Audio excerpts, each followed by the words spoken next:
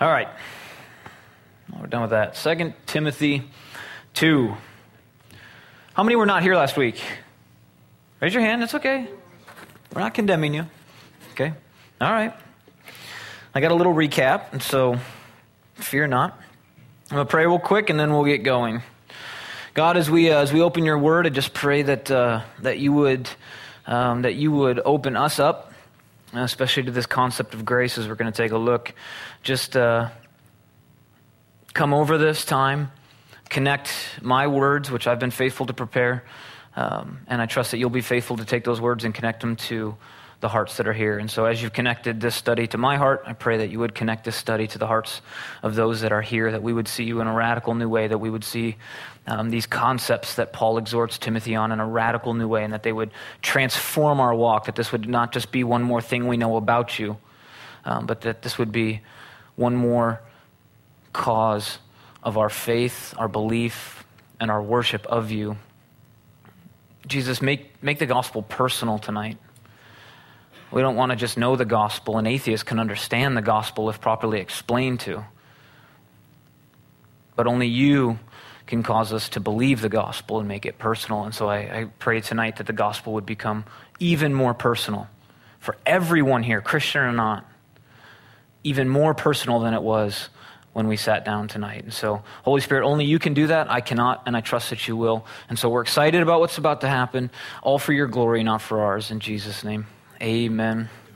So we're in 2 Timothy, week 2, 4 chapters. We're going to hit 1 chapter a week, and there's just so much that some of you are kind of freaking out. You're like, we didn't touch every single word in the first chapter, and okay, we're not going to be able to go through every single word. Zach and I would love to do that, but we wouldn't really be able to keep within the kind of 4-week framework that we're generally sticking to. And so we're pulling out portions from the chapters, taking a look at them, and trucking through some of these studies. And so if you weren't here last week, real quick, 2 Timothy was penned by the Apostle Paul, who was radically converted by Jesus himself.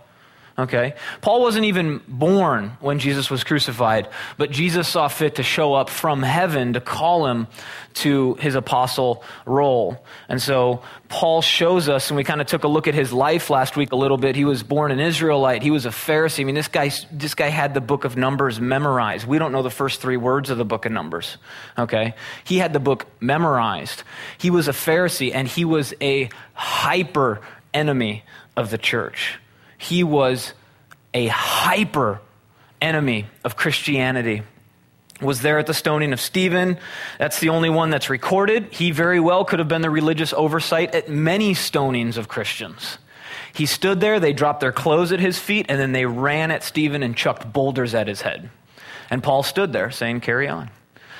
Saul at the time was his name, but then Jesus showed up as he was traveling and grabbing women and children from homes and putting them in prison. And Jesus showed up and said, Saul at the time, why are you persecuting me? And that picture is that it doesn't matter what you've done. It does not matter what you've done one bit. It matters what Jesus is currently calling you to do. And so Paul, being able to encourage and proselytize and go on mission and plant churches and encourage pastors and congregations, he became a giant in the faith, though he was the spearhead of attempting to destroy the faith for so much of his life. And then he had a meeting with Jesus and everything changed. And some of you have had that radical transformation where you met Jesus after a lifelong, replete with rebellion. You had a radical experience with Jesus and everything changed. But it's curious, he's writing to Timothy, by all accounts, just had a faith his whole life. He had faith his whole life. He likely grew up in a Christian home. He was a young guy. Some people hold that he was a pastor at this church. I don't necessarily strongly disagree, but I don't agree either. I think he was more an administrator. I think he was more behind the scenes. I think he was more of a guy that helped structure and deal with some of the dealings of the church. I don't know necessarily that he was a preaching pastor. He was told to stay at his church. If he was a pastor, that would be assumed at the time. But again, it doesn't really matter how you fall on that. He was certainly a leader at this church and likely came to Christ through Paul. We see that they have this really sweet relationship. Paul's getting to the end of his life and he knows it. And this is the last letter he would write before they would cut off his head. This is the last letter that he would use to exhort Timothy to write to the church, to write to Christians, to be used of the Holy Spirit to exhort the Christian church both then and today. And we know that the Bible has both time-specific application and it has time-transcendent application. And so it meant something very specific to Timothy, but it also means something very grand and great to us as well. It's not limited by that time-space continuum because God is not limited by that time-space continuum. And so though Paul is writing to Timothy, this is God, this is Jesus himself via the Holy Spirit writing to us today. And so again, we took a look at this idea that it doesn't matter what you've done. You can shed all of that now. You can release all of that now. It doesn't matter what you've done. God doesn't need to see your resume and go through an interview process. Just like he did with Saul, he said, Saul, stop, go forward.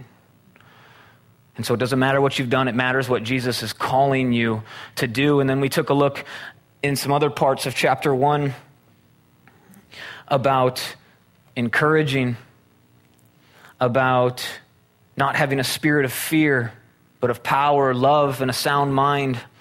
And Paul exhorting Timothy not to be ashamed of the gospel, not to be ashamed of the testimony of our Lord. And so in chapter 2, we get to talk about arguably my favorite topic in the Bible.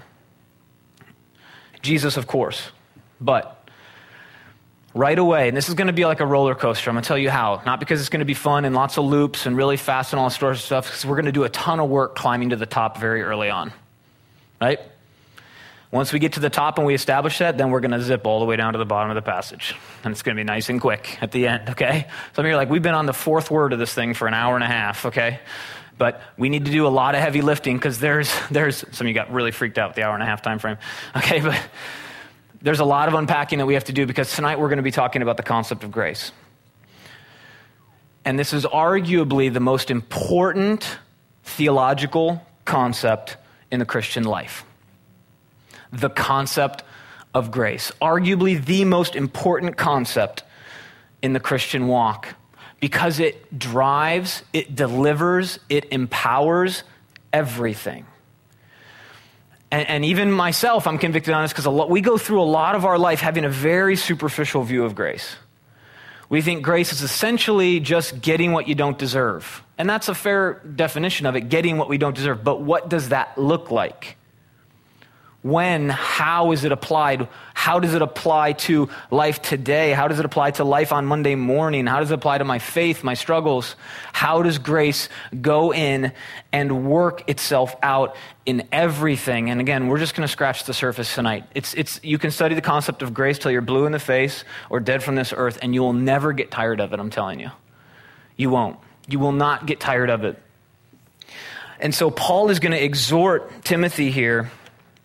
And so chapter 2 begins, he says, you therefore, my son. And again, he's got that sweet relationship with young Timothy. And he says, be strong. And this is one of 25 times that Paul exhorts Timothy to be strong. And as we said last week, I hate to have a pun on words, but Tim was timid. He was a guy that struggled with timidity, okay? It's true. He was, because Paul is constantly exhorting him to be strong. And here's the thing, even if you've been a Christian your whole life, in fact, I would suppose that likely if you've been a Christian your whole life, as I have, people are like, what was your radical transformation like? I'm like, I don't know. I grew up in a loving, caring Christian family. All my siblings love and serve Jesus. My dad was a pastor for 40 years. My parents loved each other. I've never seen my dad raise his voice at my mom, let alone a hand. They've always loved and cared for each other. I just don't have were you addicted to drugs? No. I didn't even drink alcohol till 23. I don't have this radical life transformational like Saul did with Jesus coming from heaven saying, knock it off. I don't. I'm certainly not perfect. I've had my vices, but I've grown up in a Christian home. I've grown up in a Christian walk. People are like, when were you saved? I don't know. Maybe when I was born. I don't know. I don't know, to be honest. I don't have that moment like Paul did. But a lot of times, if you've grown up in that, if you've had a faith, a lot of times what we struggle with is actually being strong in that because it's not new. It's not fun, right? It's just sort of, it's kind of par for the course. Sunday, I've done this since I was 3 days old. And so very likely part of Timothy's walk is a struggle because he's always had a walk. And so Paul's saying, be strong. Some of you tonight need to hear that from Jesus. He says, from the throne, he says, be strong. Be strong. A lot of us want to get meek and mild Jesus, kumbaya, around a campfire. Everything's timid and soft and passive. And you don't want to talk about Jesus flipping tables or anything like that. You certainly don't want to read the book of Revelation, right? You just sort of, Christianity is nice. It's loving, but it's strong. We have, as the Bible tells us, a commanding officer. Be strong, he says to Timothy, and he does it 25 times in these letters, and to endure his work for the church. Paul knew that Timothy needed strength, and tonight God knows that some of you in your faith tonight, maybe you've been walking your whole life, maybe you had a radical transformation recently. Jesus says, look, Sunday nights, okay, we need to be strong. Be strong. Timothy had a tendency to be timid. He needed encouraging in this. Isaiah 40 says that he gives power to the weak. And those who have no might, he increases strength. Some of you feel like you have absolutely no power in your faith. No power. You've got it and you keep it to yourself, and maybe you just kind of, it's at church and at home, but you've just got no power in your faith. He says he gives power to the weak and those who have no might. He increases strength. On those that wait on the Lord, their strength shall be renewed. Ephesians 6, Paul writing as well, says, finally, my brothers, be strong in the Lord and in the power of his might. Put on the whole armor of God that you may be able to stand against the wiles of the devil. And see, God's strength is always available, but we must receive it. We take this passive posture before God and say, well, I'm just going to wait for him to give it. And if he wants to give it to me, then he'll just dump it on me, even if I don't want it. And we take this passive, well, if he sees fit. It's not how God works. God wants you engaged in this faith of yours. His power is always available, but you have to receive it. And through prayer and through grace, you can receive it. This power, if you feel weak in your faith, your prayer can be, God, make me strong, as your word says. A dad loves when he's reminded of his promises. Loves it. Every Saturday, Ethan comes in at like 5:30 in the morning. Dad, we're playing foot golf. You told me we're playing foot golf. I know. But we're not going till 8. Okay, so he's reminding me of that promise. You said we were going to play golf. Foot golf, it's soccer on a golf course, in case you have no idea what foot golf is. It's awesome and it annoys golfers. I love it. Okay? God's strength is always available, but we must receive it. And so I pray tonight that some of you open up your hearts to receive the strength that God calls you to have to be loyal in faith. We can't sit back passively and suppose that God will simply give it to us. He doesn't force it on us, but his strength comes to us as we seek him and rely on him instead of our own strength. That's when he'll give you true strength. But check this out, and this is where we go. It's where we're going to park for a little bit. We're going to camp or glamp or whatever they call it these days. Glamping, I'm seeing that hashtag everywhere. Is that like glam camping or something like that? Glamorous camping. Everyone's like talking about going glamping. I'm glad we figured that out, though, because we have not been camping in California for decades. We've been faking it. We've got a car. We've got that's so fetch. All right, so we're going to camp or glamp here for a second. It says be strong, but in a very specific thing. It's very specific, and yet it's very, very grand. He says, be strong in the grace that is in Christ Jesus. Be strong in the grace that is in Christ Jesus. And Paul knows, as a pastor for Timothy, and so I must too know, and Zach must too know, and Brett must too know, that the greatest thing, quite possibly the greatest thing we can equip you with, because that's our role is not to do all the ministry in the church, it's to equip people for ministry in the church. One of the greatest things that a pastor can do is equip saints with an understanding of grace. And so right off the bat, he says, be strong in the grace that is in Christ Jesus. Because he knows if you miss that, you're going to get it all wrong. You're going to make it about you. It's going to be you doing things for God rather than what God is doing for you. It's going to be you doing things for the church rather than what Jesus is doing through you for the church. And so he says, in the grace of Christ Jesus. John 1:14-17 says this. It says, and the Word became flesh and dwelt among us, and we beheld his glory, that's Jesus, the glory as the only begotten of the Father, full of grace and truth. John bore witness of him and cried out, saying, this was he of whom I said, he comes after me, is preferred before me, for he was before me. And of his fullness, that's Jesus, of Jesus's fullness, we have all received, and grace for grace. For the law was given through Moses, but grace and truth come through Jesus Christ. Grace, getting what you don't deserve, unmerited favor. God says, I will give this to you though you don't deserve it. It's different than mercy. Mercy says, I won't give you that though you deserve it. That's mercy. Grace is getting what you don't deserve. Mercy is not getting what you deserve. And so God gives grace though we don't deserve it. So right away, the ground is level at the foot of the cross. Though none of you, doesn't matter your history, doesn't matter your faith walk, it doesn't matter your role, your job, your history, your parents, doesn't matter your Sunday school record, none of it. Everyone gets it, though no one deserves it. And so for the Christian, grace is a radical concept. It's perhaps, as I said before, the most important theological concept. It's how God gives us everything through Christ Jesus. Listen to that. I do not say that lightly. It is how God gives us everything in Christ Jesus. And so perhaps you're struggling to be strong, as Paul's calling Timothy to be strong in his faith. Perhaps you're struggling there. And I'm going to hopefully poke at a lot of different areas that will hopefully evoke in your heart some areas that maybe you are not strong. And then I'm going to show you how grace comes and combats it.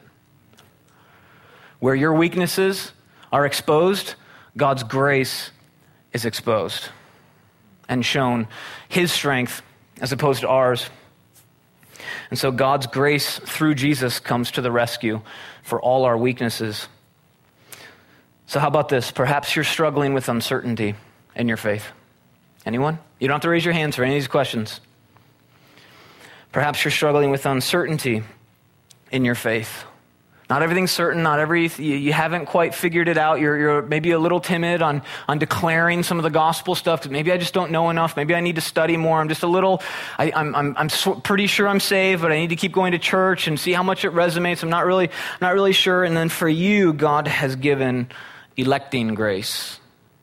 If you're uncertain, let this saturate you. In 2 Timothy 1, 8-9, as we read last week, it says, therefore, do not be ashamed of the testimony of our Lord, nor of me, his prisoner, but share with me in the suffering for the gospel according to the power of God, who has saved us and called us with a holy calling, not according to our works, but according to his own purpose and grace, and what that was given to us in Christ Jesus before time began. So maybe, perhaps I should learn this on my own right in front of you. When someone says, when were you saved? Perhaps from now on I should say, before time even began. That's going to be my default answer. I just decided that right now, and it's on tape, so I can't go back on it. We don't even use tape. What is it? Directly upload to Vimeo or something like that? No. So, before time began, we were elected. Now, how do you know if you're elect? Some people say, I don't know if I'm elect. Chances are, if you're asking that question, you're elect. People that aren't elect aren't exactly asking that question.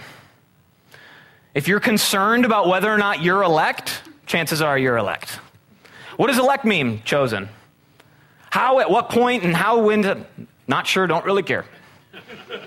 But I've seen graphs, and there's two groups out there that are just fighting. They have hold the base. Don't really care. How do you reconcile the two? I don't. God does. Someone came up to me afterwards and said, could you figure that out? And I told her, I said, look, when I come across election, predestination, chosen beforehand, I preach it hard. I preach it hard. When I come across man's responsibility to receive faith, texts that say people fall away from the faith, I preach it hard. I preach it hard. It's not my job to reconcile the two. Here to declare what God has said, God will reconcile the two. His sovereignty, our will, not sure. He'll figure it out. Amen? Chosen. If you're curious about whether or not you're elect, chances are you're elect. If you love Jesus, you are definitely elect. Okay? If you are uncertain in your faith, God comes and says, I've elected you. No uncertainty necessary. Before time began. I chose you before your parents even existed. Before the concept of time and space existed. As Paul said, so if you're struggling with uncertainty in your faith, be strong in your faith. You've been chosen in Jesus by electing grace. Perhaps you're struggling with ungodly desires in your faith. You have passionate lusts, gossip, judgment, ungodly desires. For you, God has given regenerating grace. Ezekiel 36 says, I will give you a new heart. And you're going to see these words, grace, gift, given. I will give you a new heart and put a new spirit within you. I will take the heart of stone out of your flesh and give you a heart of flesh. I will put my spirit within you. It's the Holy Spirit still doing work in the Old Testament, by the way. He didn't just show up in Acts out of nowhere. I will put my spirit within you and cause you to walk in my statutes. God says, I will come in with grace and I will combat your ungodly desires with regenerating grace. He says, I will cause you to walk in my statutes and you will keep my judgments and do them. Not because you've mustered up enough courage, but because you asked and received of God's regenerating grace and he gave it to you and grace goes to work on your ungodly desires. And he starts to change your heart. He gives you a new heart and new desires. This was one of the prayers that ultimately freed me from my porn addiction of 17 years, into marriage, into fatherhood even. God, give me a supernatural new heart, new desires to see the people in the film as humans, as childs of you. Make me disgusted with my sin. And there came a time after 17 years, probably 10 of which I was praying that prayer, that I finally surrendered that to him and God's regenerating grace came in and turned my heart around. And the thought of porn makes me sick now. And that's not to condemn those of you that are clearly stooped in that, because I've seen the statistics and it's rising for ladies too. But perhaps tonight that needs to be your prayer. God, come in and combat with regenerating grace my ungodly desires, because I just can't do it. I can't. That's surrender. That's why we do this when we worship. It's throwing in the towel. It's putting up the white flag saying, I surrender. I've been trying to fight porn my whole life. I've been trying to fight gossip my whole life. I can't do it anymore. I want to receive regenerating grace. God, you got to turn my heart around on that one. And so perhaps you're struggling with ungodly desires in your faith. Be strong in your faith. You're being regenerated by grace in Jesus. Perhaps you're struggling with a lack of repentance in your faith. Jesus showed up and the first words out of his mouth for his public preaching ministry was repent and believe in the gospel. I imagine he said it with a smile. We think he's like angry with a picket sign, right? We do. That's how we've associated it. I've said this before, I'll say it again. We associate it with those freaks down south. There's a God hates fags. Repent or perish. That's what we've associated repentance with. I imagine Jesus shows up to Jew and Gentiles like, I have a present for you. It's called repentance. We don't see it like that. We don't see it as a gift. Like Christmas. You're like, oh, what'd you get? Repentance. Look what Jesus gives me. See, you're not even laughing at that. It freaks you out to think of it like that. That was hilarious. Christmas jokes are always on point. Perhaps you're struggling with a lack of repentance. 2 Timothy 2:25, though we won't read it tonight, says, in humility, correcting those who are in opposition, if God perhaps will grant them repentance. Grant them, give it to them, so that they may know the truth. Some of you have never said the words, Jesus, I repent. You've been a Christian your whole life and you've never said, of this sin, Jesus, I repent. People say, what is repentance? And I've heard lots of great definitions. One of the very few times that I believe that God was speaking to me very clearly, very concisely. I'm not one of those guys that God just wakes up and he's just like yelling at me all day. I don't hear him like that often. But I was on the motorcycle. That tends to be when he talks to me, probably because I'm getting close to seeing him. And I was riding, and I had to preach on repentance that night. And I said, look, I just don't have a clear way. I've heard it's 180. I've heard it's turning. I've heard it's the other way. I've heard a lot of different things. I said, look, those are all great and grand. If you need me to go to the pulpit with those, I'm locked in. And he said, look at the cross. I said, but Jesus never sinned, God. You should know that. Jesus never had to repent. He says, Jesus didn't have to repent, but he still showed it to you. So what do you mean? When you think about repenting, it's dealing with sin, right? How did God himself deal with our sin? God from heaven, as Jesus became our sin, he looked up, he said, Eloi, Eloi, lama sabachthani. She says, my God, why have you forsaken me? Why? Because God turned from him. God broke communion with him. That eternal communion that had never and will never again be broken, he severed that relationship. Jesus became sin, and the first step God did was turn from him, and then he put him to death. When you look your sin straight in the eye and you say, Jesus, I repent, know that he's going to ask you to turn from that sin and put it to death. Jesus himself modeled repentance on the cross. Your gossip, your anger, your pride, your ego. Turn from it. Jesus, I repent, and put it to death. It'll be made possible by repentant grace. So perhaps you're struggling with a lack of repentance in your faith. Be strong in your faith. Repentance is a gift from Jesus. Perhaps you're struggling with feelings of doubt in your faith. Raise your hand if you're human. Okay, so we're all in this one at least, okay? Perhaps you're struggling with feelings of doubt. For you, God has given believing grace. Believing grace. Acts 18 says, exhorting the disciples to receive him. And when he arrived, he greatly helped those who had believed through grace.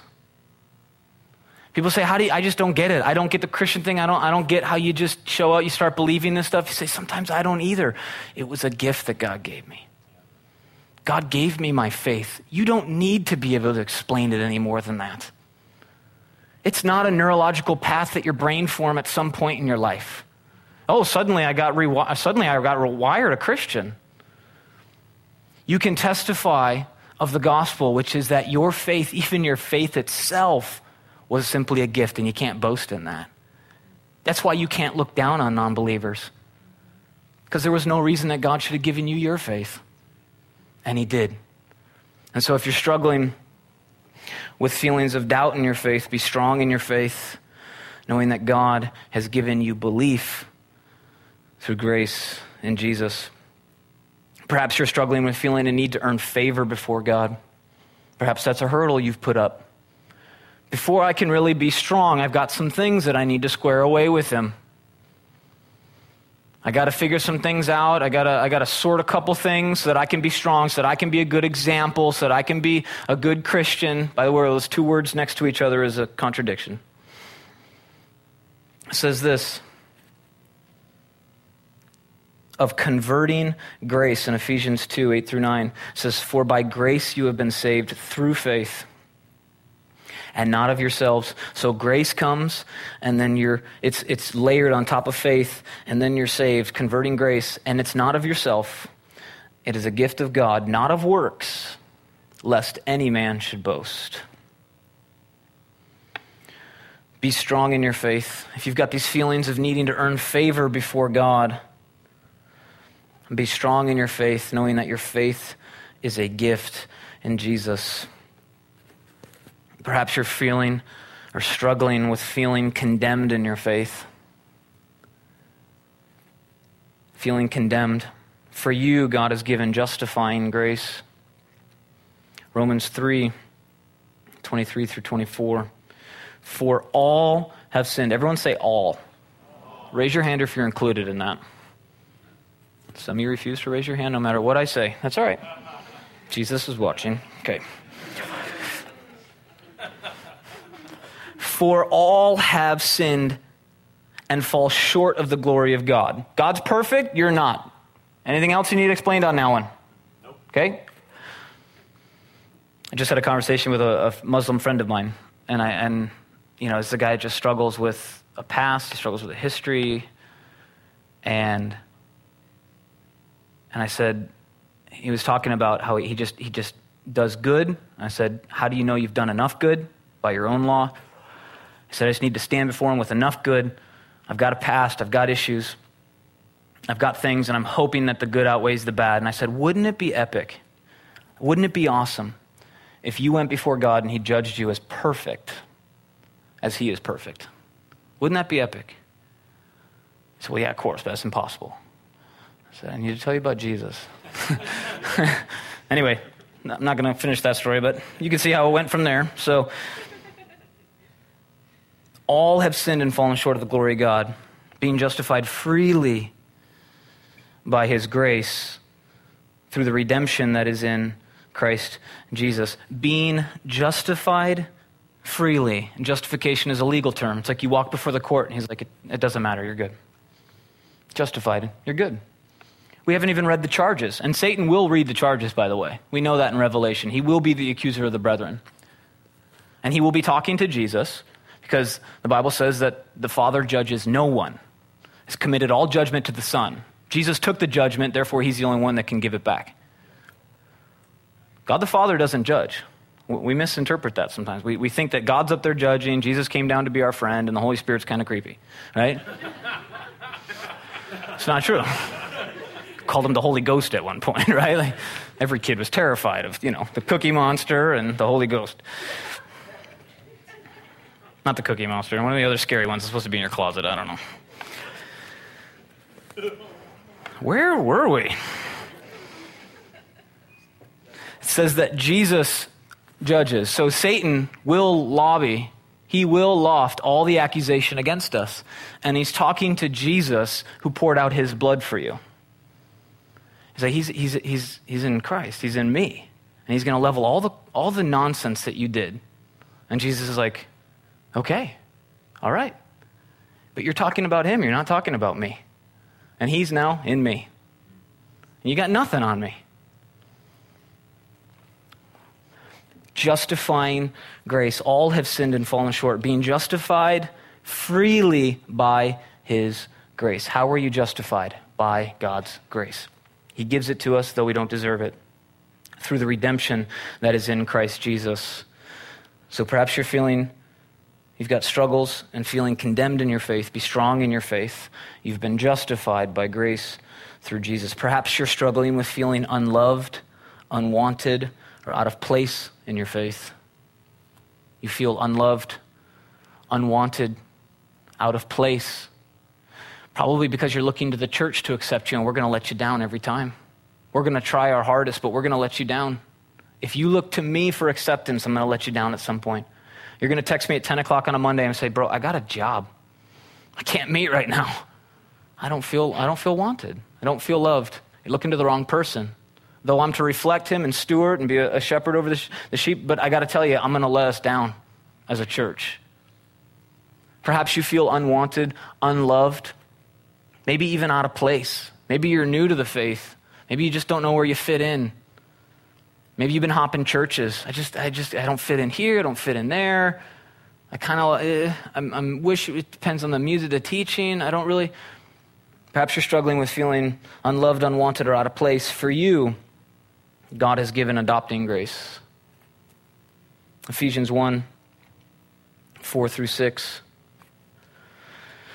says, just as he chose us in Jesus, in him, before the foundation of the world. There it is again. When were we saved? Before the foundation of the world. That we should be holy and without blame before him in love, having predestined us to adoption as sons and daughters. Takes the masculine form in the ancient language if the gender is not specific. As sons by Jesus Christ to himself according to the good pleasure of his will. Why did God adopt you? What's the deep, massive, takes years of theological studies and seminary answer? Why did God adopt you? Because he wanted to. Because he wanted. You need more than that? You don't know God. But I need a written. He doesn't need to give you one. He wanted you, and so he took you. That's a God I love to serve. According to the good pleasure of his will, to the praise of the glory of his what? Grace. By which he made us accepted in the beloved. You need to know right now that it's God's grace that accepts you. It's God's grace that loves you for his glory. Why does God love you? Because it serves his glory. Not mine, not the church's, not Calvary Chapel. It doesn't serve our glory that he chose you. It serves his glory that he chose us. If you're feeling unloved, God's grace says, I adopted you.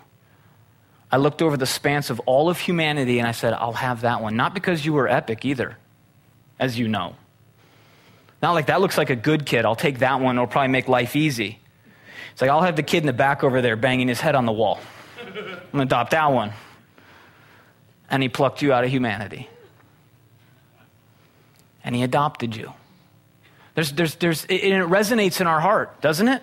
When you see those videos, when you hear those stories about people adopting kids, unwanted children, doesn't it break you? You can read the scriptures knowing that God did the exact same thing. He walked into childcare that we called earth and said, I'll take all the bad ones. And I'm going to love them like crazy. By my grace, I've chosen you.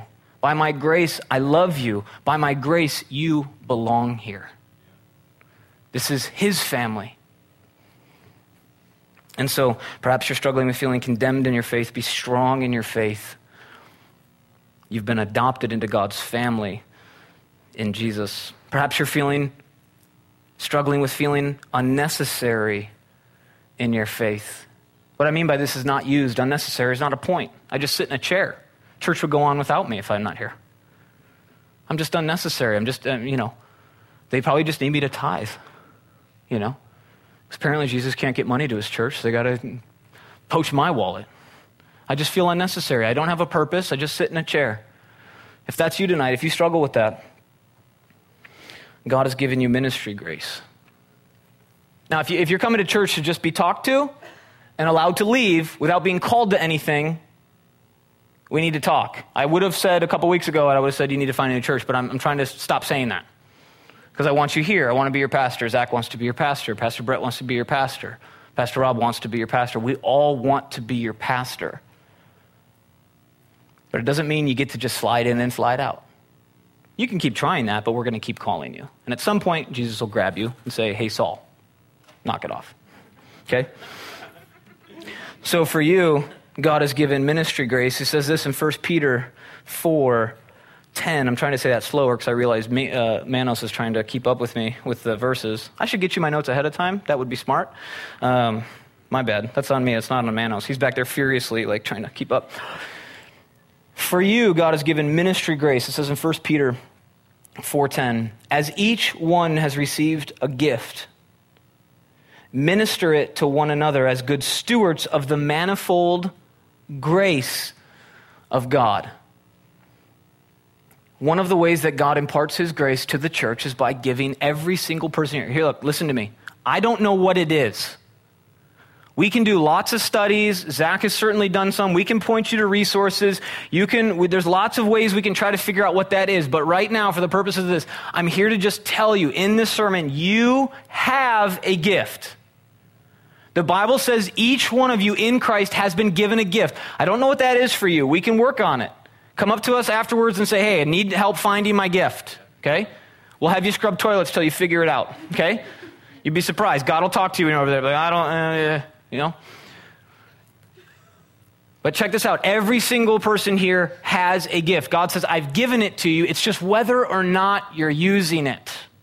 You may have a couple gifts. And as Zach encouraged us too, a lot of us are like, well, that's not my spiritual gift. The Bible talks a lot about growing in those spiritual gifts. I don't have the gift of hospitality. Maybe you should be nicer.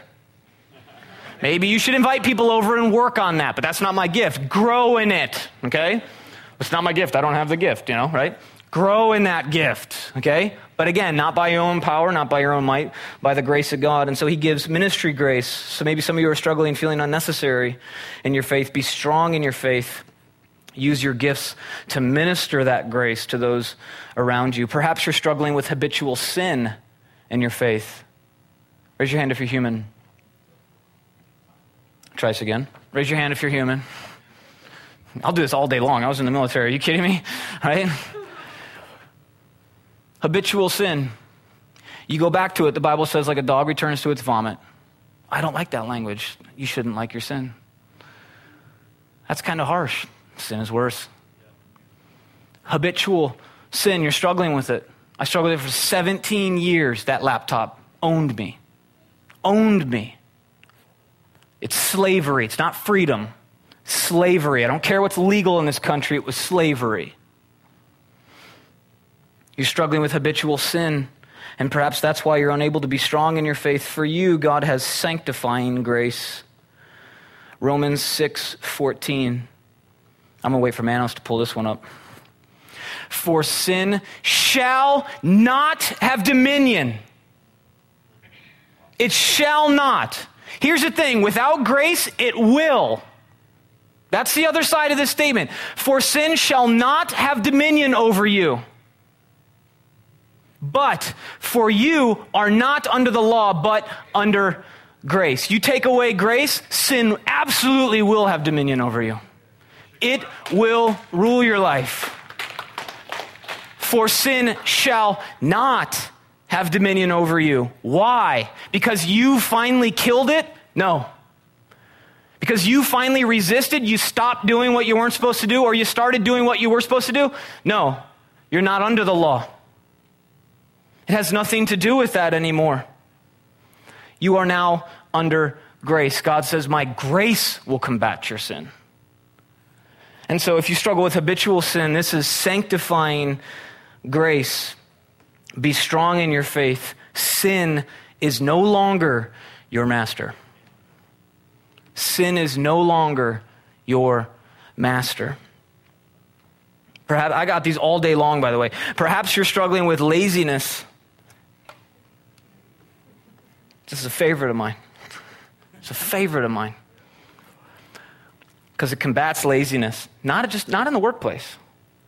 In the church, in ministry, everywhere. Combats laziness. And I'm convicted every week on this. When I see the task list and the portion at the bottom that I didn't get done. People are like, the Bible speaks to my laziness? And grace combats that? You better believe it. For you, God has given empowering grace. Check this out. Paul, 1 Corinthians 15:10. I love this one. 1 Corinthians 15:10. On laziness and empowering grace, it says, but by the grace of God, I am what I am. See, Paul says, look, grace, there's grace and then there's me. There's grace and there is, I am what I am. And his grace toward me was not in vain, but I labored more abundantly than they all. And who is he talking about? Widows, kids, fellow business owners. He was a tent maker. He was talking about the disciples. The dudes that made the Bible. Their name's in there. And he's like, I was able to work harder than all of them. And he had a full-time job. He was a tent maker and an apostle when he wasn't in jail.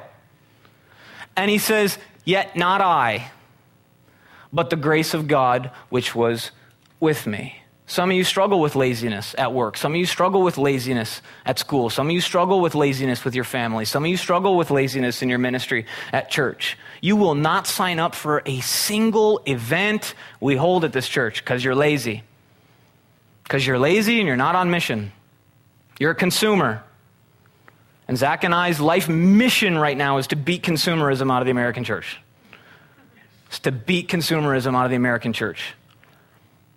And God says, you won't do it, Mark and Zach, but when you equip them with empowering grace, I will. I will empower them to work harder than everyone else. Businesses, Apple should be looking at the church for creative campaigns. Microsoft should be checking out the local church videos that they do just for their sermon intros to be blown away with creativity. We serve the most creative God, and we are so bland. He created orangutans and aardvarks. And we just rip logos from other companies and stick God in them. It's ridiculous. God's space, God's book. Stop it. Facebook has a logo. As one creative director at a church called it, it's Christian crap. It's not creative and it doesn't serve God in the slightest. He goes, I made dandelions cooler than y'all can make sermon graphics. Empowering grace. The world should be looking to the church for creativity because we serve the Creator. I do. I study churches for marketing campaigns. I am a secular online marketing director, and I study churches. Have you seen the video we put together for Easter? Have you seen that sort of stuff? Like, we should be looking toward the church. The creative teams need to be showing everyone that, look, we work harder than everyone. We are more creative than everyone because God worked harder than anyone, and he's more creative than anyone. And so if you struggle with laziness, tonight I hope that you pray that you be strong in your faith. You have access to empowerment in grace through Jesus. Perhaps you're struggling to see God's provision. Oh, I can't believe we're at 7:43. We are like a few words into this. Check this out. I told you it's going to be a roller coaster.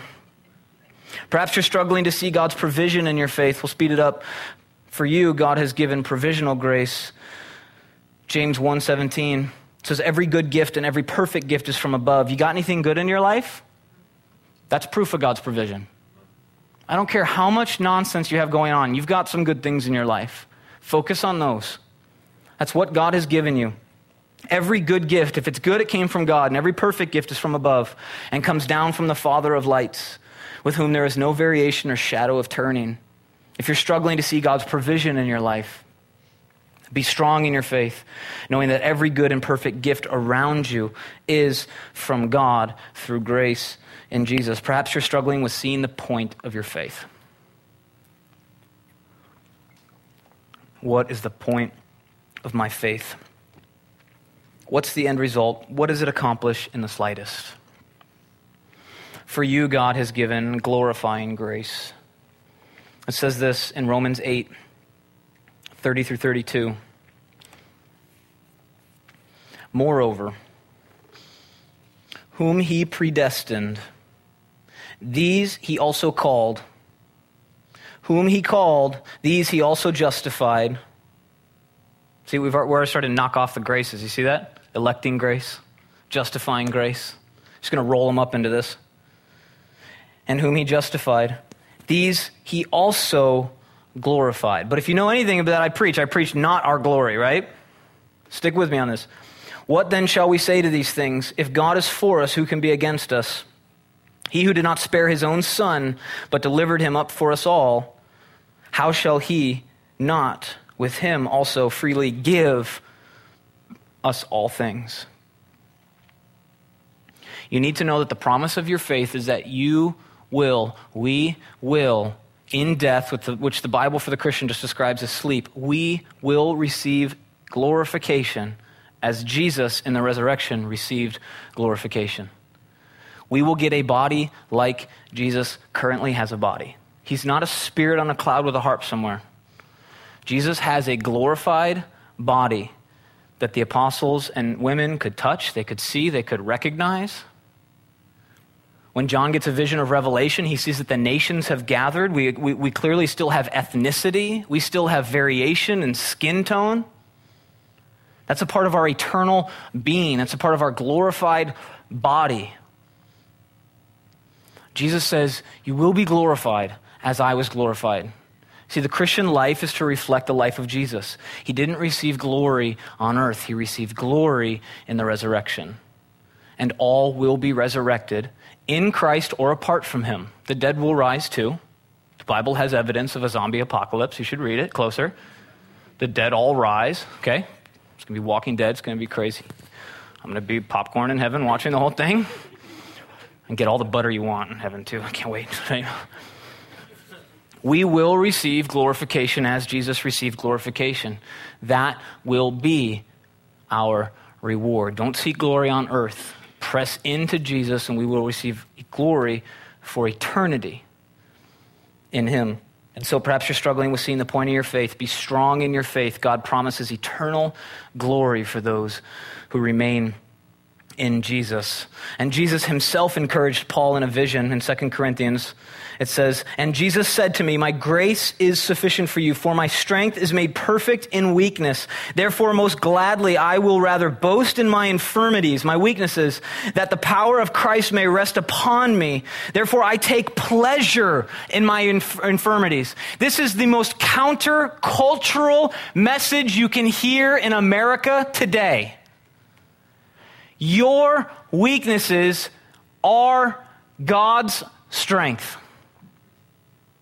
Your weaknesses, by all counts, are your weaknesses, and you should fix them by your own account in America. Paul says, I have my infirmities. He says, and who justified me, and therefore I take pleasure in my weaknesses. When you come across your weaknesses, you no longer cringe at your weaknesses. You realize that when you tap into God's grace is being glorified in your weaknesses. And so Paul from prison said, I'm totally cool with my weaknesses. Because then they won't see me anymore. I say, but you're lame. We are. And God is great. Can we move on? And so in our weaknesses, his strength is made manifest. And we are going to do 13 chapters. Are you ready for the blitzkrieg? Here it goes. Verse 2, and it says, "And the things that you have heard from me among many witnesses, commit these to faithful men who will be able to teach others also." And so he's speaking in a time-specific manner to Timothy. It says, embolden the men to speak on such things. In the grace of Jesus Christ, commit to teaching these things. And so as pastors, we commit to teach these things, and we commit to equip you with the same things so that they will be able to teach others. You therefore must endure hardship. It's not a suggestion, it's simply stating a reality. You will. We get off pretty easy in America, but it might not always be like that. You may show up one day, and some of us pastors are in jail. Perhaps. People act like that's barbaric. Have you been to other countries? Do you think America is getting better in that regard when it comes to our legal system? More and more freedom, more and more leisure, more and more openness. Come on. We're not there yet, but we must endure hardship as a good soldier of Jesus Christ. Now, he's going to use militant language. And it's true, again, that this was specific to Timothy as a church leader, but he speaks to us all as part of the body. And so it's true for us in general as well. We will endure hardship. A faith not tested is a faith not trusted, as I believe Pastor David Johnston likes to say. Hardships provide reliance on Jesus. Are you in hardship? Rely on Jesus. Tap into his grace. He likens it to a soldier, and so he's going to go into a military war analogy. And that provides, in the soldier's life, it provides an expectation of hardship. I did not sign on the dotted line with the United States Marine Corps because I thought it would be fun. There's some fun stuff, but it always ends in a long day, beat up in a desolate place with little to nothing except some dust in my ear, with people shooting at me and bombs going up. I expected during the global war on terrorism to endure hardship. When you step out bold in faith, loyal in your faith, you need to know that hardships will come, whether overt persecution or covert persecution, whether they're absolutely clamping down on the legal legislation or they're just snickering at you behind your back. Overt, covert, you will face hardship. Often brutal, self-sacrificing conditions in the military and in war. And hard work for little, if any, recognition. Look, there's millions of people in the military. One or two get a movie made after them. And they generally have to do what to get it? They got to die. And for the military man and woman, there's no option to give up. There's no option. They don't train you. Say, well, you got a little card you can pull out. Say, can we pause real quick? Stop shooting everyone. I'm tired. It doesn't happen that way. No soldier, no good soldier at least, believes giving up is at all an option. And thank goodness we don't serve a God that knows nothing about hardship. And Jesus, as our great high priest, was tempted in every way, yet without sin. You ever been tempted? In your head, think of a couple examples of temptation. Jesus, the Bible says, faced that temptation too. That temptation. He was tempted to lust after women. We don't like to say that. He was tempted, but he didn't lust after women. He was tempted to swear. He was tempted to get angry. He was a carpenter. He had clients. He had people that probably rode him like crazy, that yelled at him. He was tempted, yet without sin. So he knows temptation.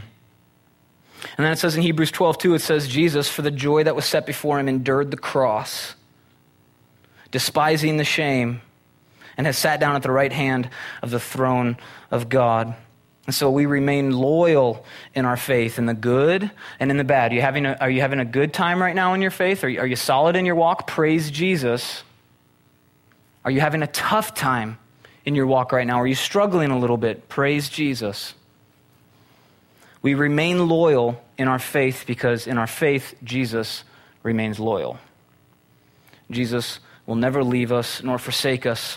And it says this, it says, therefore must endure hardship as a good soldier of Jesus Christ. No one engaged in warfare entangles himself with the affairs of this life. He's going to set up a military-civilian divide. He says, look, when you join the military, when you enlist in this, there's going to be a divide. You're going to give up certain things. The analogy of the military-civilian divide, when you join the military, you give up certain civilian rights. You need to know this. I was trying to think of examples. I came up with one that I think is the most basic and yet at the same time, perhaps the most profound. Any single person in here right now, civilian, you're military, right? Are you military? Okay. What were you, corporal? Okay, I'm a sergeant. Oh, I outrank you. Goodness. You have to listen to me. All right, so check this out. Any one of you right now, except for, what's your name? Chad, except for Chad. Chad can't do this, and he knows what I'm talking about. Maybe you've heard this.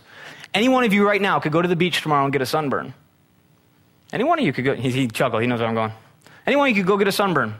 You could call in sick the next day to work. Say, I'm fried. I got heat stuff. I can't make it into work. This has happened. 18-year-old comes from the Midwest, goes out to Camp Pendleton, lives a few miles from the beach at most, thinks, what am I going to do on Saturday? I'm going to go fall asleep at the beach. Goes and falls asleep at the beach. Monday morning wakes up. They say, hey, ruck run. Put your pack on. We're running 10 miles. He says, bro, I can't. I got a back thing. They charge him with a crime. Why? Because he destroyed government property. He was unable to do his job. So people are like, that's insane. That's his right to get a sunburn. Not anymore. He gave that up. His body is now property of the United States government. You can't perform your task, you can be tried with a crime under the UCMJ. People are like, that's insane. He gave that up. Said, I'm going to be an instrument of the government. I got to adhere to their rules, don't I? You give up certain rights. Look, the Christian life is about giving up certain rights. We got to be careful when we go screaming about our rights in public. Some of those things we've given up. Porn is legal. It's fun. You're enlisted in a different military, my friend. Look, adultery is still illegal. You're charged with a crime in the military. It's my right to sleep with whoever. Civilian life, maybe. They find out in the military, they'll charge you with a crime, put you in the brig. That's crazy. He can sleep with whoever he wants to. No. He gave up those rights to fight for your right to do some pretty stupid stuff. And so he's drawing this military divide, and so Christians are called to give up certain earthly things for the sake of mission. And you need to know this is about mission. Do you think your faith is missional? Are you on mission? Are you coming here to be equipped to sit through a strategy session for the building, for the glorification of Jesus and the building of his kingdom now? Your kingdom on earth. We're not just waiting. We're not just waiting. We're called to be missional. If you're a Christian, you're called to be on Jesus' mission, not on mission for Jesus, which puts you out in front. You're called to be on Jesus' mission. How do you know that? If only he wrote a book about it. If only we had a tactical game plan. Read Acts. Read the Gospels. Read the Gospels and read Acts. There's just 5 books. You can just read those every month for the rest of your life. That's Jesus' tactical game plan, to reflect what he did. And so don't think militant in the modern sense. Soldiers are most noted for their discipline, correct? Their discipline. But the glory of it is that it's not by our power, but it's by God's grace. And so we tap into that and we're able to be soldiers. And it says this, check this out. It says, no one engages, verse 4 again, no one engaged in warfare entangles himself with the affairs of this life, that he may please he who enlisted him as a soldier. Jesus called you, so you're answering to him. That's your commanding officer. That is your CO. Okay, and if you don't like the militant language, there's more of it throughout the Bible. It says Jesus, the commander of the Lord's army in Joshua 5:14. And if you've read Revelation, you know he's up there right now getting ready to lead the charge. And he doesn't stay in heaven and send his army. He leads it. Our generals, and I love them to death, they don't even do that. You kidding me? You don't see a four-star general out in front of a private chasing down terrorists. Jesus will. Jesus will come back first, break the hill that he ascended on in half, and say, I'm here to stay. And he will lead the charge with our grandmas and grandpas behind him, okay? Leading the charge. Some of you just caught that. Being loyal in the faith is about being on Jesus' mission for Jesus' glory. And then he says this, so he goes to the militant illustration. And then he says in verse 5, and if anyone also competes in athletics, who likes sports? Put your hands up. Sports, okay. So I'm like, no, I did drama. Okay, all right, well, we'll get to you next. We'll put you in the farmer category in the next one. So check this out. It says, if anyone competes in athletics, he is not crowned unless he competes according to the rules. Oh, we hear rules and we freak out, but you need to know this. Jesus sets the rules. Christian life, we tend to think we get to set the rules. Pastor gets to set the rules. The elders get to set the rules. Jesus gets to set the rules. How do we know his rules? If only he wrote a book about it. Okay? You see a theme? I do theme stuff every once in a while. This is actually, Paul actually loved drawing on athletics. 1 Corinthians 9:12, he likened the Christian life to track and field. In 1 Corinthians 9:26 to boxing, and Ephesians 6:12 to wrestling. I did wrestling in high school. In the Midwest where it's cool. Out here I know it's frowned upon, but it's cool in the Midwest. Out here it's just weird. It's just guys in spandex wrestling. And it says this, he is not crowned unless he competes according to the rules.